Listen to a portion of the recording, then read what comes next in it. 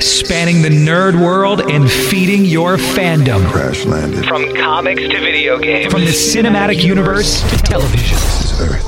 Connecting you to the biggest stars in the industry. Something out there had discovered us. It's time for the Down and Nerdy podcast.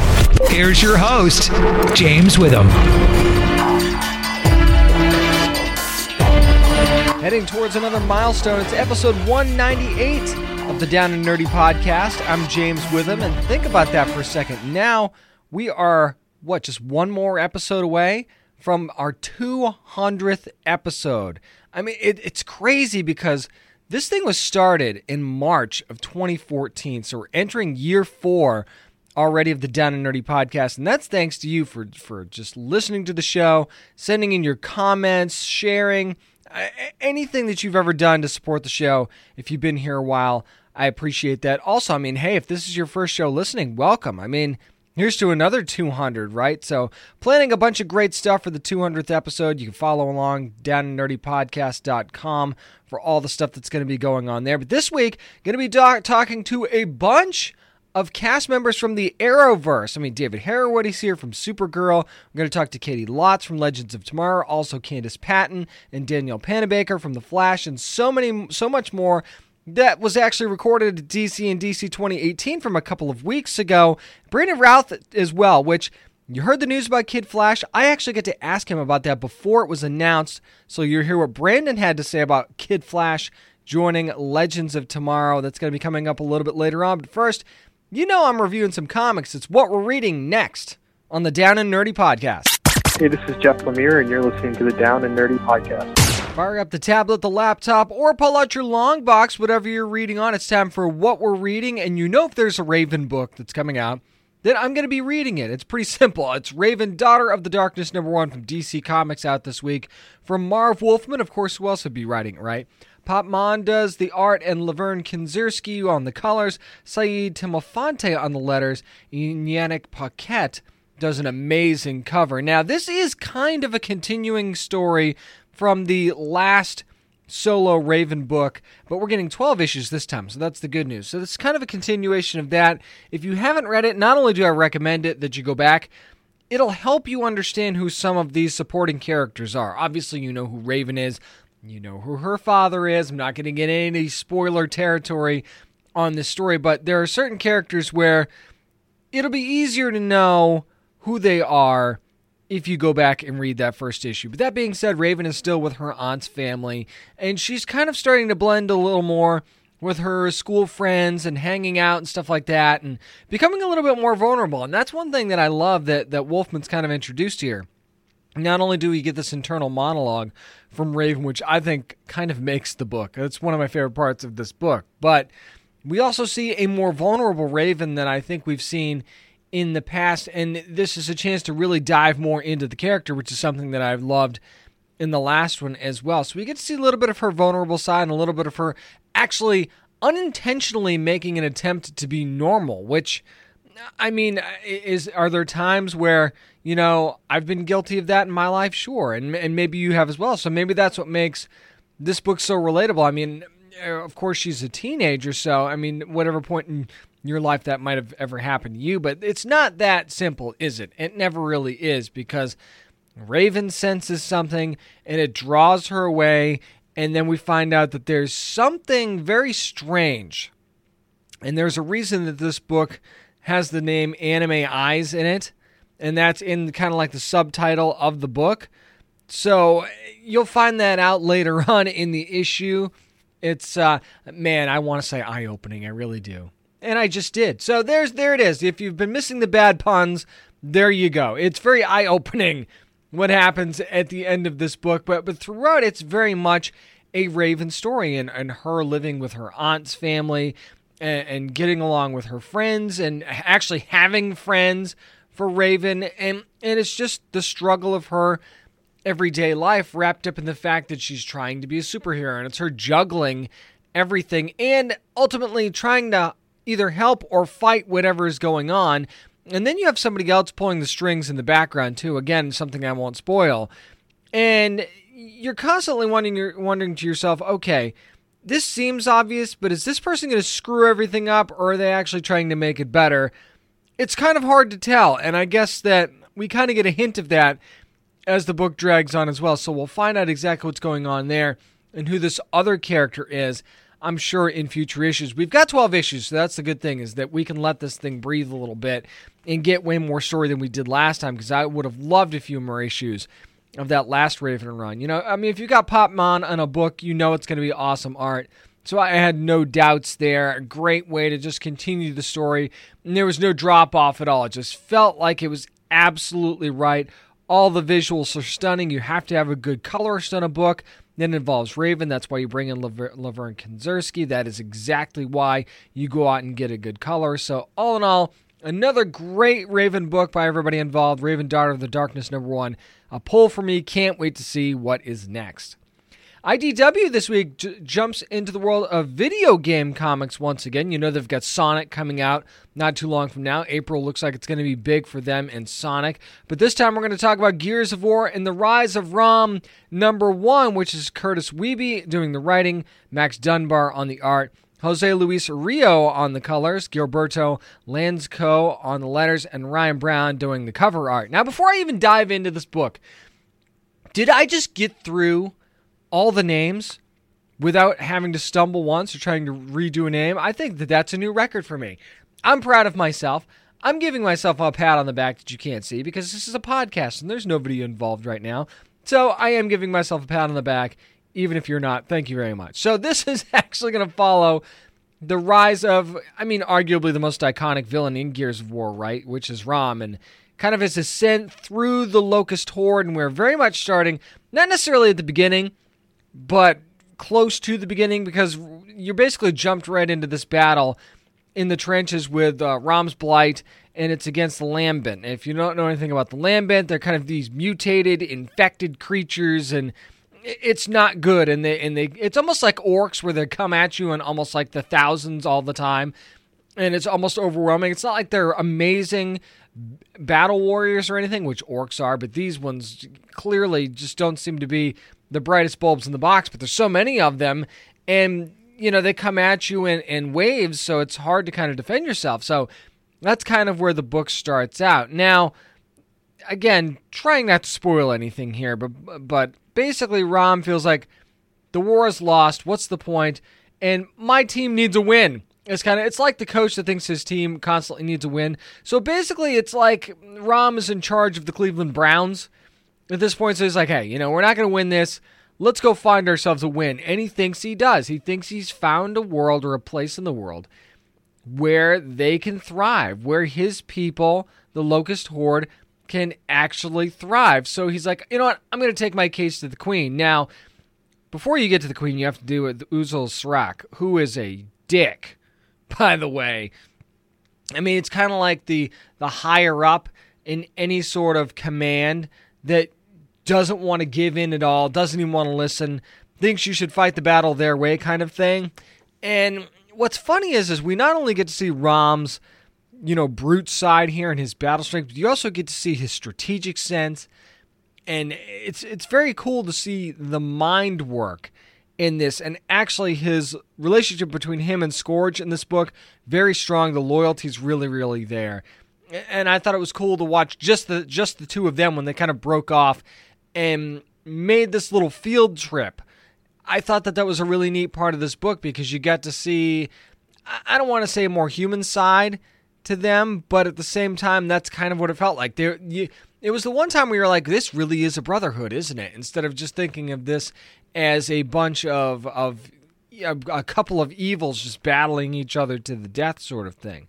So once he takes his case up there, you kind of imagine how that's going to go. And then, you know, you stick to your principles, right, if you have them, and which he sort of does, and I can only imagine you think where that might go from there. So a lot of action in this book, a lot, but can I just stop for 1 second and say that Max Dunbar is out of his mind good. This art is crazy. It is insane. It's exactly what you'd want if you're a video game fan. maybe one of your biggest complaints is, I read the comics, but the art's never as good. Obviously, graphics are usually going to be better in games on large screen TVs, right, and 4K and all this. And Max Dunbar is giving you the 4K of comics here as far as I'm concerned, because he is amazing. Every time Max Dunbar draws a page, I know that excellence is going to be involved. So talk about the perfect match for a Gears of War book. And then Curtis Wiebe writing these characters in a very much, not necessarily, I'm going to say non-video game sense. Usually, when you're reading video game comics, the mistake is that you try and make it too much like the game, and it doesn't feel like you're reading a story. It feels like you're kind of reading somebody playing through a level or something like that, right, or a quest. This actually felt like a legitimate story to me. This actually felt like, though it was set in this world, you're giving me something that I didn't know before, giving me something different. And that's one thing that video game comics can do really, really badly. But this one actually does a pretty good job of it. So I'm very impressed by Gears of War Rise of Rom #1 so far. I don't think you have to be super into this particular character or even having to have played Gears of War to appreciate this book. I'm going to put this one in my poll box as well. Not super stoked about it, to be honest, but I'm very, very much wanting to see what's going to be going on. I love the art in the book. And I could end up being super stoked about it in the next couple of issues. I'm definitely really, really interested, which is why I'm giving it a pull. So I can't wait to see if this book ups its game even more in the next couple of issues. That's going to do it for what we're reading. Up next, going to give my part spoiler-filled anyway, review of The Alienist from TNT. That's next on the Down and Nerdy podcast. Hey guys, this is Dexter Darden from the Maze Runner series, and you're listening to Down and Nerdy podcast. Time to do a little something different. Talk a little science on the show this week. For This Week in Geektainment, going to be reviewing the first 2 episodes of The Alienist on TNT. Now, this is going to be a little bit different because episode 1, as of us recording the show, is already out. So going to do a little bit of spoilers on episode 1. Episode 2, though, not going to give you any spoilers for that. So let's set it up that way. In case you don't know what the show is about, it actually follows a doctor named Laszlo Kreutzler, who's played by Daniel Bruhl, who is an alienist who sometimes consults with the police department, also takes some private cases as well, and sort of runs a home for younger people that need help sort of thing and need mental assistance and families and things like that. So that's kind of where we're at. And then he also is he's a college friend of John Moore, who's played by Luke Evans, who's kind of a illustrator for the paper. And then you also have Dakota Fanning, who plays Sarah Howard, who works for the police department, who sort of works with Theodore Roosevelt, who's the police commissioner at the time, and, kind of trying to clean up the city. And this is turn of the century New York, and I mean turn of from the 19th to the 20th century. So you have to kind of put yourself in that mindset. Now, I got to tell you right now, as far as aesthetics are concerned, this show really nails the turn of the century look. I mean, it looks and feels. The first episode, by the way, is so dark and so grim. It really sets the tone for this series. And I think even going into the second episode, again, I'm not going to spoil anything, but we see something different in the second episode tonally. So it's almost like you're seeing 2 different sides of this city in the same show in the first 2 episodes, even though this is a dark show, man. I'm going to be honest. I mean, this is at times, really hard to watch show. Not because it's a bad show. Don't get me wrong there.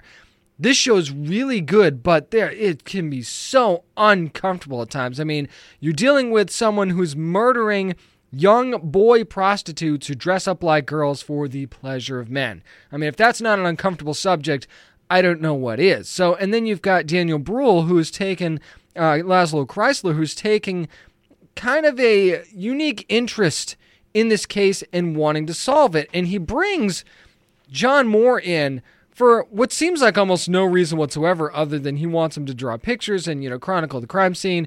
And John Moore is not a guy that, I mean, he's kind of a ladies' man, or at least he tries to be. He's a smooth operator. He's a very social butterfly, I guess you could call him, but he does not have the stomach for this hard stuff. And before I get further into the show, actually, I really like the relationship between Kreutzler and Moore, because it's almost like they balance each other out, because Kreutzler is very much socially awkward. He's kind of a dick at times, too. I mean, he's a real jerk to a lot of people, or he's just kind of matter of fact. I guess it depends on how you look at it, but I mean, he can be very unlikable at times. And then you've got John Moore, who's the exact opposite of that. He's a likable guy. He might not be the smartest guy, or he might not be able to handle some of the more serious things that life has to offer, but I mean, he is almost like the means to the end, the yin and the yang kind of situation for Laszlo Kreutzler. And let's not forget that we also have Theodore Roosevelt, who they also went to college with. So they kind of have this camaraderie thing going, or maybe they don't, but I'll get back to Roosevelt here in just a second. Now, the subject matter of the young boys thing is enough to turn your stomach. But then you also have the fact that you have the young boy's family who's being tortured by basically the people who are running this brothel in the first place, and the fact that nobody seems to care that this kid is dead, and the cops are very crooked and corrupt, and again, they will make you feel uncomfortable big time. As a matter of fact, I mean, if you're looking at some of the cops, and even their interactions with Sarah Howard as well in the police station, you can imagine being the first woman to be employed by the New York City police, how the cops are going to be treating her, and, you know, the sexual harassment running rampant in that place. I mean, there's a couple of scenes alone where you're like, yeah, that's probably how it goes, and you can understand why that stuff would happen, but again, uncomfortable. There's a theme here, but again, it's not a bad thing. So, and then you see some stuff in episode 2 that will further your opinion about the police officers, I will say that. But in episode 1, they just don't care about this case, and that's one of the reasons why Kreutzler is caring about this case, and he's really pushing Roosevelt to give him more information. And then you enter Sarah Howard, who knows John Moore.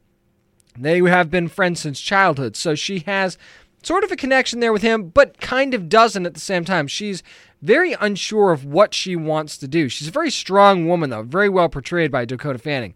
Well done. She's a strong woman. She wants to do the right thing, but she also doesn't want to give up her standing because she knows how hard she worked to get to where she was. So she certainly doesn't want to give that up by helping these guys and, you know, giving Roosevelt a reason to get rid of her. And they already don't, a lot of the other men don't take her seriously anyway.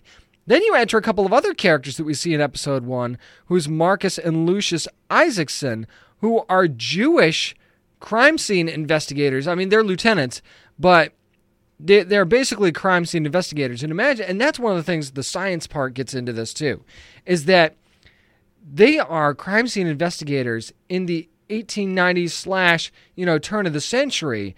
And think about forensic science back then. It's fascinating, right? And the things that they do, and they actually talk about, kind of newer methods, and they are the new science in crime scene investigating, and the cops don't like that much. And then there's also, again, a religious aspect here that the show tackles, because not only are you talking about the new science, right? Science and religion don't really mix very well, and that's where Laszlo Kreutzler comes in as well, is that a lot of the cops don't like him, don't respect him because of their religious beliefs, and they don't believe that what he's doing or some of the opinions he has is correct because it clashes with their religious beliefs. That actually, there's a big part in episode 2, again, that I won't spoil for you, that really crosses that religion and science line, and it is a big, it's not a huge part of the episode, but it's one of those things that kind of points out, okay, this is the time that we're in, and this is the battle that's being waged between science and religion.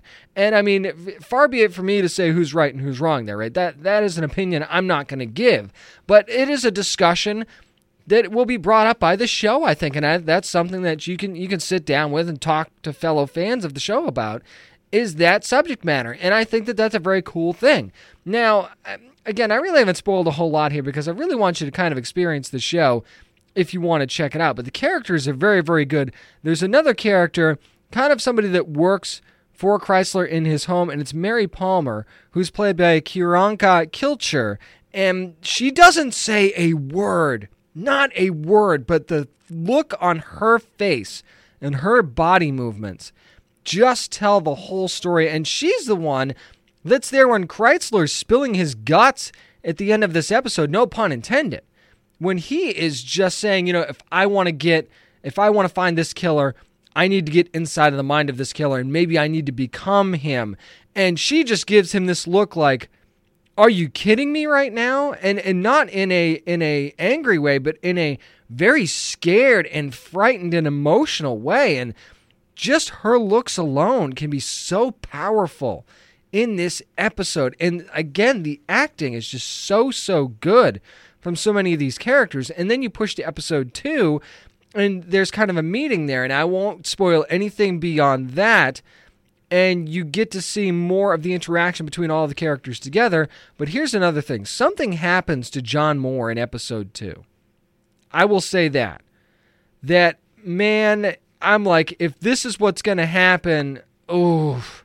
It was just so uncomfortable, and I'm sitting here freaking out about him. It's like, don't do this to him, because in a way, you kind of already have a connection to these characters, and you want this killer found just because of the heinousness of these crimes in the times that we live in. But if you transport yourself back to that time, nobody cares. And then you have the family of this young boy who we do also see at some point, and the Santorelli family, they want their son's killer found. They want their family member's killer found, and they know that there's only one person that's going to do that. The only problem I really had with this show, as far as the acting was concerned, was the Theodore Roosevelt character played by Brian Geraghty.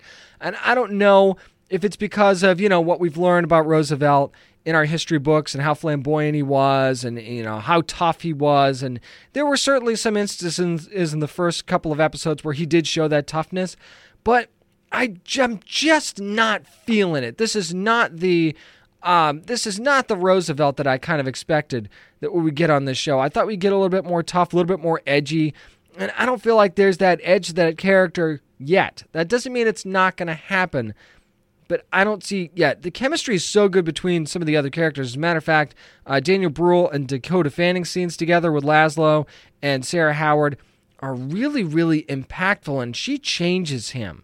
And I think that that's going to be a very interesting part of the show going forward. Again, the subject matter is very uncomfortable in this show, but the acting is so good, the story's so good, and it being a period piece, it's done so well that I'm really, really enjoying The Alienist. So again, only a couple episodes in, so I can't rate this, but this is definitely a show that I'm going to keep watching. I'm going to keep watching The Alienist every Monday at 9 o'clock on TNT and see where it goes, because the characters alone are making me stick around for this one. That's going to do it for this week in Geektainment. Up next, a boatload of nerd news to talk about, and even some Oscar chat next on the Down and Nerdy podcast. Hi, I'm Cord Lane, VP of Animation Development at Marvel, and I'm listening to the Down and Nerdy podcast. Time to find out who the actor goes to this week. It's time for nerd news. And, we have talked about Oscar nominations on the show before. Of course, we had Suicide Squad last year, that big controversy. Well, how about this one? I don't think anybody's upset about this. Logan gets nominated for an Oscar, and the category is the biggest thing in the story, I think. Best Adapted Screenplay. That is a big deal, and kind of breaking the mold for comic book movies, which, kind of Logan did anyway. It wasn't an exact interpretation of the Old Man Logan story, but it was such a powerful and impactful movie throughout, and it was definitely did the character justice, it did the story justice. It was a great way for Hugh Jackman to go out as the character. Again, I really hope that they don't bring him back in the MCU. No offense to Hugh Jackman, but that was the perfect way to do it. Same thing with Patrick Stewart. It was the perfect way to say goodbye to Patrick Stewart as Professor X. I think that it just worked out. It all worked out the way it was supposed to. And this is kind of where the Oscars look for when it comes to good movies, right? It had great storytelling. It had a nice flow aesthetically and mood-wise. It's the kind of film that you would see get nominated for an Oscar. The portrayals from the actors were fantastic. The story itself, before even being brought to the movies in the first place, is a good story, and it's not your traditional superhero story. And I think that that's something that we're going to see the Oscars still shy away from a little bit, are the traditional superhero stories, because you've heard the term Oscar-worthy kind of bantered about before, And maybe as comic book fans, we scoff at that because we think our stories are fantastic stories, and they are. But there is still a large portion of the population who doesn't see it that way. And shame on them, first of all. But second of all, and the Oscars, look how long it's taken them to come around to female directors and things like that. Look how long it took for an African American to win an Oscar. The Oscars are not exactly the most progressive group in getting with the times, okay? And understanding stuff that's great all the time. It's not like movies that win Oscars don't deserve them most of the time, but the Oscars takes a while to catch up to stuff that we know is great anyway. So I can only imagine how long it's going to take for them to catch up and go, oh, well, some of these comic book movies are actually really good. And there's going to be a ton of them, by the way. So it might get to the point where they might have no choice. So how about that? And I mean, I'm still upset. No Patty Jenkins, really? Patty Jenkins doesn't get nominated for an Oscar for Best Director. How much longer does Patty Jenkins need to be disrespected for the fantastic job that she did on Wonder Woman? Now, I understand maybe, if you nominate her, you don't nominate somebody that's deserving. I understand that, but what makes them more deserving than Patty Jenkins? And again, it's the lack of recognizing female directors. I know that there's one in there. Well, you can't have more than one female director? I mean, come on. She did a great job in what she did to put it together. I'm glad that Logan is getting its due because it well-deserved. And actually, you know what? I think they could actually win. I really, really do. This is one of those times where, like Guardians of the Galaxy got nominated for something. I can't even think off the top of my head. But you go, you know what? Yeah, maybe it wins, maybe it doesn't. Like Effects or something. Yeah, a comic book movie could win that. But, you look at stuff like Best Adapted Screenplay, and there's a legitimacy to that. And maybe Logan opens the door to, not only just giving us more of these movies and more serious type movies like Logan was in R-rated comic book movies, but maybe it provides some sort of a legitimacy to the genre as a whole, and we'll start seeing this happen more often. To the degree that we care, though, right? Because whether they're nominated for Oscars or not, we're still going to love them and still go see them, right? But it's still nice to get recognized every now and then. Speaking of being recognized, it looks like ABC is getting out the broom and sweeping the Inhumans under the rug because they think they kind of stealth canceled the show this week, right? I mean, pretty much no mention of the show on the ABC website anymore. All the promotional materials are kind of off. Some links that used to go to the Inhumans page are now broken. And I mean, really, like we didn't see this coming. And they said that they haven't made it official. They haven't made it official yet. Well, I mean, it seems pretty unofficially official now, doesn't it? Well, but this is interesting too because the ABC Entertainment Group president Channing Dungey actually talked to Bloomberg recently and was asked about comic book shows and will ABC kind of shy away, and they said, quote, "The question really is more what kind of superhero show? What's the tone and how are we doing it? I would never say we're through with superheroes. Obviously you have Marvel properties. Obviously you're never going to be through with superheroes, but the best part about that was what kind of superhero show and what's the tone and how are we doing it?" That's the part of the quote that really interests me because that tells me that they're looking at this and saying, look, we can't do the same thing over and over and over again. We've got to change things up a little bit because let's face it, Agents of S.H.I.E.L.D. and Agent Carter, kind of similar, right? Even Inhumans, to a degree, was kind of similar. And I think that when you look at one of the parts of that quote, how are we doing it? I think that is the biggest knock on Inhumans right there. I feel like ABC feels like they didn't do it right, or somebody didn't do it right, and ABC noticed. It's almost like you knew you had a clunker, but it's Marvel, so you threw it out there because you thought, maybe it's Marvel and it won't matter. No, it mattered, and now I think that they're starting to realize that you can't just throw a Marvel label on something and it's just going to succeed just because. So maybe we're going to see a little bit different stuff. Maybe we'll see stuff that's a little bit more on the comedic side. Maybe we'll see stuff that's really, really on the serious side, although that's not really ABC's forte, is it?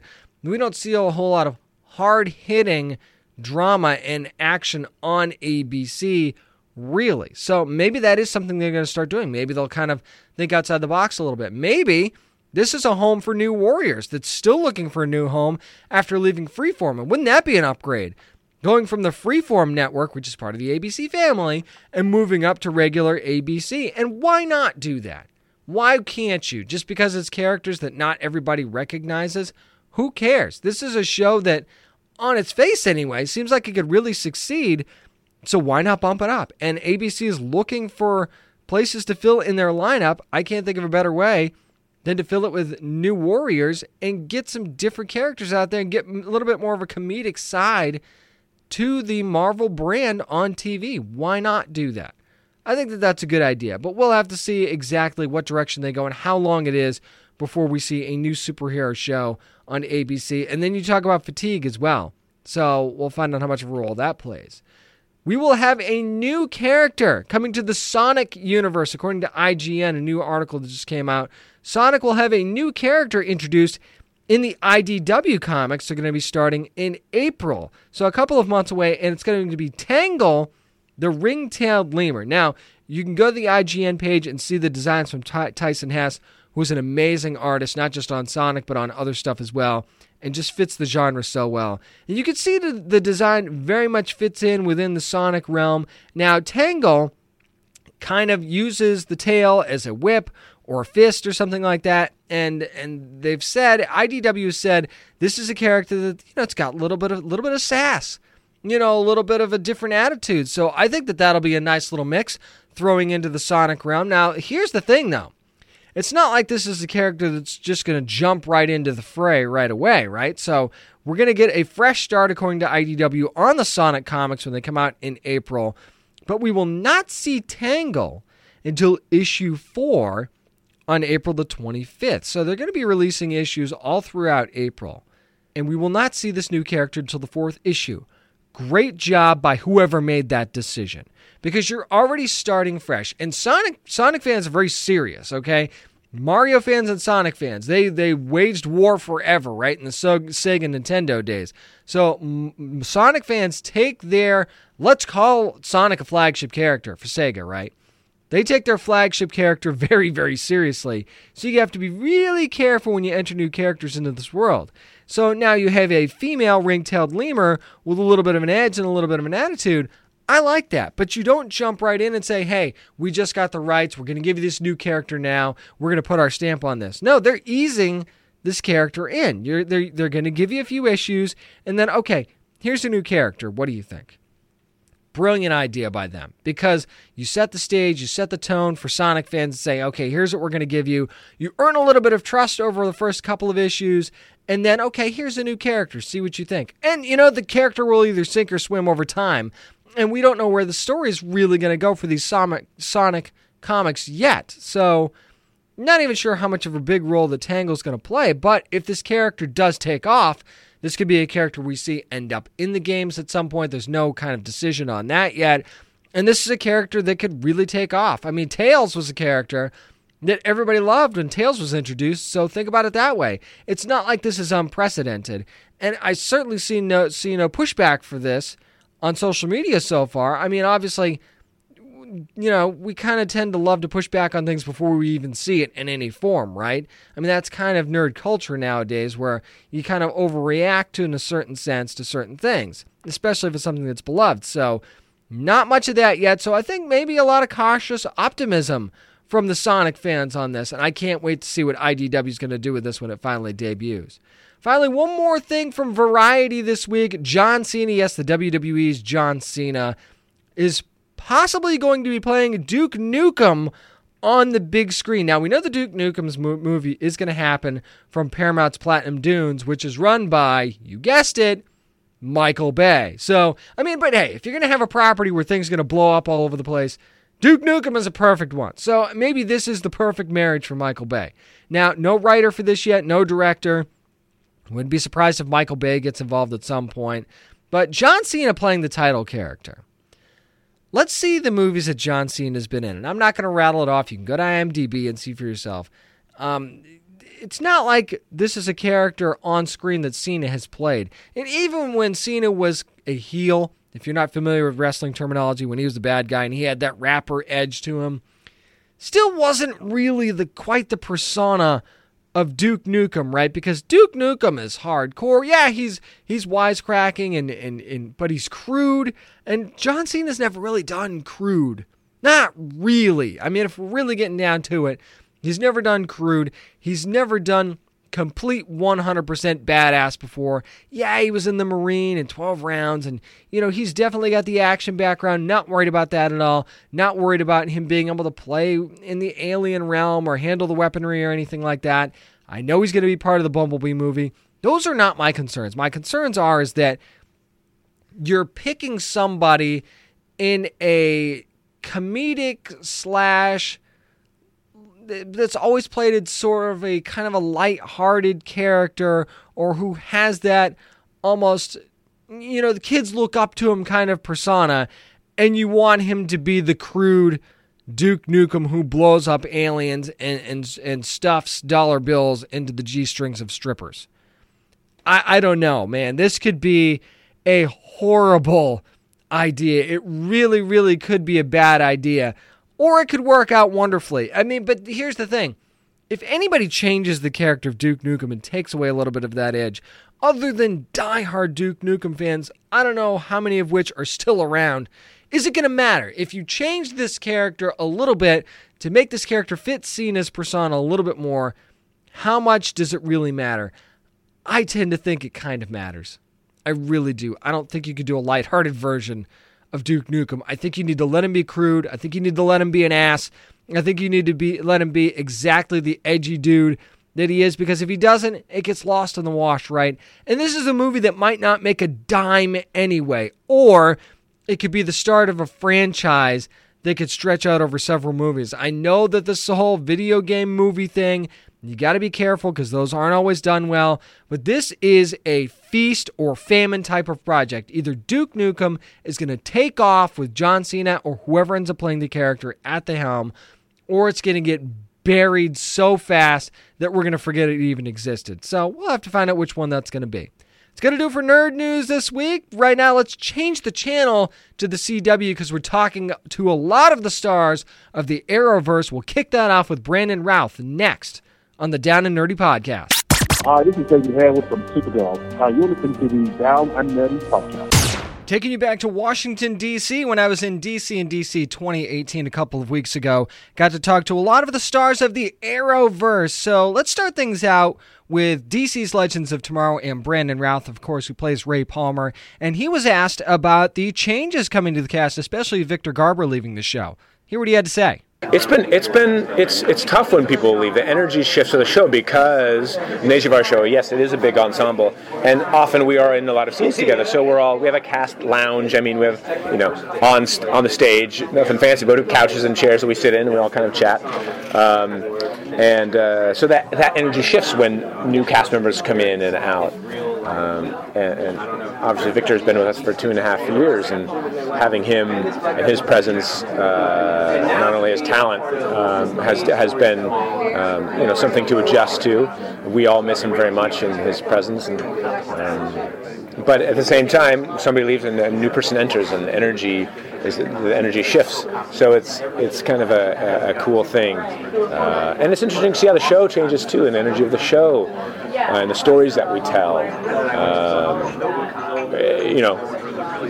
Sad to see people go, but also change is good because change creates new opportunity and new creativity. So I hope that we have Franz back as Jax sometime in the next couple seasons, since he's still out there somewhere. The secret's already out. Kid Flash is coming to DC's Legends of Tomorrow, but before that announcement was made, I actually asked Brandon Routh what it would be like if Kid Flash joined the show. Hear what he had to say. There have kind of been rumors that Keenan Lonsdale might be coming on to bring Kid Flash to the team. What kind of a dynamic, if that did happen, do you think he'd be able to bring to the team? I mean, Flash is and Kid Flash, anybody in the Speed Force, they're such powerful characters that introducing that is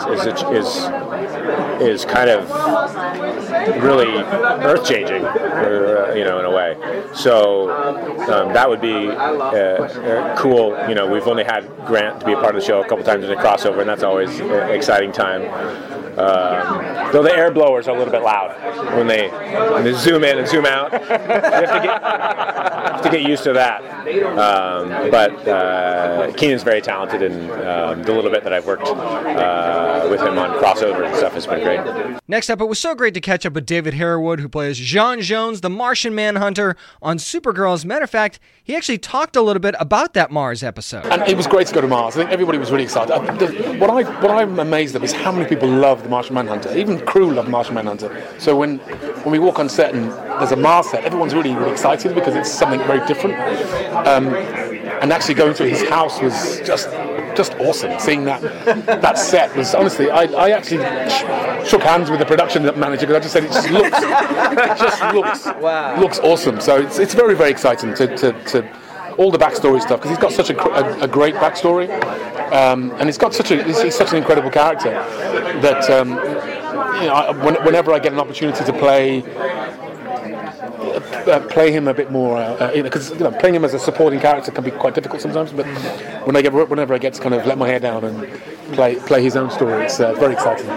One of my favorite things about that character, as a matter of fact, has been J'onn J'onzz, the dad. So I had to ask him about that. One of my favorite parts about the show is seeing J'onn as a dad in that dad role to like Alex and Kara. So what's it like to kind of flip the script and do that a little bit? Again, it's great, and we have such a wonderful cast. He's almost become a dad to Win Shot as well now. So he calls him Papa Bear. And the whole idea of Space Dad has been born online, which has been kind of cool. I love the fact that he's fatherly, and that having lost his own family, he's now gained another one with Kara, Alex, Win, and the people in the DEO. So I think even in the comic books, he seems like a solitary figure. But I love the fact that we're representing him in a family, with him as the kind of space dad. I kind of like that. One of the characters that we got to see in the Crisis on Earth X crossover was the Ray, one of the Freedom Fighters, of course played by Russell Tovey. Russell actually joined me at DC and DC 2018 at the Press Roundtable, so I asked him about bringing that character from the animation into the live action and vice versa. What was it like moving that character from that animation realm into that big Crisis on Earth X crossover? Really be able to explore him even more in that realm? Well, what was the best thing is I did the animation the same time as I was filming the crossover event. So I was filming the crossover event, and at the weekends I'd have the animation, and they fed into each other. And the animation was like, how many episodes was the animation, Studio? You did 12 total. So 12. So there's a script that covers 12 episodes, and that really shows the kind of background for Ray Terrell. So for me, going into the actual show, it was free research. As an actor, you always try and develop a character, and you always want to find out like who their parents are, where they're from, what their favourite food is. You sort of do these notes as an actor, well, I do, just to kind of little bits, just to give you some truth. But having this animation, as well as doing the live action, just fed into each other, and it was a gift, really. It helped me out a lot. After that, Russell was kind of asked, will we see the Ray again, and where would he like to take the character at some point in the Arrowverse? I would love... Well, when it comes to animation, I think that can go on and on and on. I'd love to do Season 2, Season 3 of the animation of the Ray Freedom Fighters, because I think that is just... The stories can go on forever. And therefore, live action, I think, why can't the Ray have his own show? He can come in and visit, he can do crossovers, he can have his own shit going on, So that's what I'd feel excited about that, if you actually could flesh out the Ray and give him his own, that was my confident, arrogant answer. Well, he needs his own show, doesn't he? Yeah. Next up, the amazing ladies of the Arrowverse sat down, starting with Katie Lotz, talking about whether or not it was actually the plan to eventually have her be the captain of the Wave Rider. I don't think the plan was ever to have me be in charge of the team, so I didn't know about it. And I think when it was second season and when I stepped into that role, it didn't... I was like, oh yeah, well, we'll see how long this lasts, and then it stuck, and I kind of realized more how important that is. I mean, besides me, but just more women in power, and I think that's something I really hope to see, and I think is would solve so many problems in all levels, which I think we need to make work someplace where you can also balance family and have paternity leave and make it a situation where women can have children and still be able to return to the workforce, because we need more women in charge. That's the only way that we're going to be able to pave the way for other women, because we can understand their issues, because we have somebody who's voicing their concerns. Next up, the question was asked about female villains in the Arrowverse, and I actually think that Danielle Panabaker makes a good point here. My pitch at one point was, and this is totally selfish, but was why not let Killer Frost be bad? Let her be the big bad of the year. For many reasons, I do think it would be great to have a female villain on The Flash on a more consistent basis. Yes, I was pitching that last night when we were filming. So last night, maybe night before, to one of our producers, and I was like, I wanted an older female villain. Yes. Somebody who's not like, I'm going to cut off your head, but an older, very established. I think create. Do you remember Tilda Swinton in that Snow whatever the train thing? Snowpiercer. Yeah, love that movie. Right? But she was evil. Yeah, she was great. Something like that. Yeah. So then that morphed into what other female characters would you like to see into the Arrowverse? And Danielle Panabaker once again with a great idea, but then listen to what Candace Patton had to say in response to that. Zatanna? Yes. No. Immediately when you say that, my mind goes to blank. So no, not even blank. If that person comes on, that's so much more work, and how much does that cost? And visual effects. And so I don't even want to put that out there. We have so many heroes and villains. I think we're good. Yeah, more normal people. And finally, if you saw the Wonder Women panel from DC and DC 2018, there was a lot of talk about equal pay and equal opportunity for women. So I asked Katie Lotz about something she said in the panel, and she kind of expounded on that a little bit. Katie, you said something in the panel, and I want to paraphrase on it. You said that in order for there to be more representation or better representation, the people that are making the decisions have to believe in you more. So do you feel like that's always kind of been the case with the group that you work with in this Arrowverse and with the CW? Well, I was speaking about equal pay more than I was representation when I was talking about that. And it is, if people don't value women as equal to men, then there will not be equality in any sense in pay and representation in their stories being told. And I think Warner Brothers does a pretty good job with equality and representation on screen, and I'm hoping that we'll see that off screen as well. One of the things I really loved about this event at DC and DC 2018 was the opportunity to talk about so many different characters on so many different shows at the same time. I mean, David Harewood talking about the evolution of the Martian Manhunter character on Supergirl. And then, of course, you've got Brandon Routh talking about DC's Legends of Tomorrow and the comings and goings of the cast there. Russell Tovey bringing animation and live action to life once again in the Arrowverse with The Ray. And then, of course, the wonderful and amazing ladies, Danielle Panabaker, Katie Lotz, and Candace Patton of The Flash and DC's Legends of Tomorrow, who really stepped up and taken such an amazing role on these shows. It's been such an amazing time for women in the Arrowverse, taking these leadership roles, and it just works so well, and it gets to show just how strong these women and these characters really are. That's going to do it for this week's edition of the Down and Nerdy podcast. Getting close to 200 episodes. I'm going to be talking about Batman Gotham by Gaslight, the animated feature next week. We'll have more guests from that movie, and it's going to be a fun time. I can promise you that, and then so many great things planned for our 200th episode as well. Follow along with everything at downandnerdypodcast.com. You can also subscribe to the show on SoundCloud, iTunes, Google Play, TuneIn, whatever you're using. Also follow us on social media as well, facebook.com/downandnerdy, at downandnerdy757 on Twitter and on Instagram as well. Remember, you never have to apologize for being a nerd, so let your fan flag fly and be good to your fellow nerds.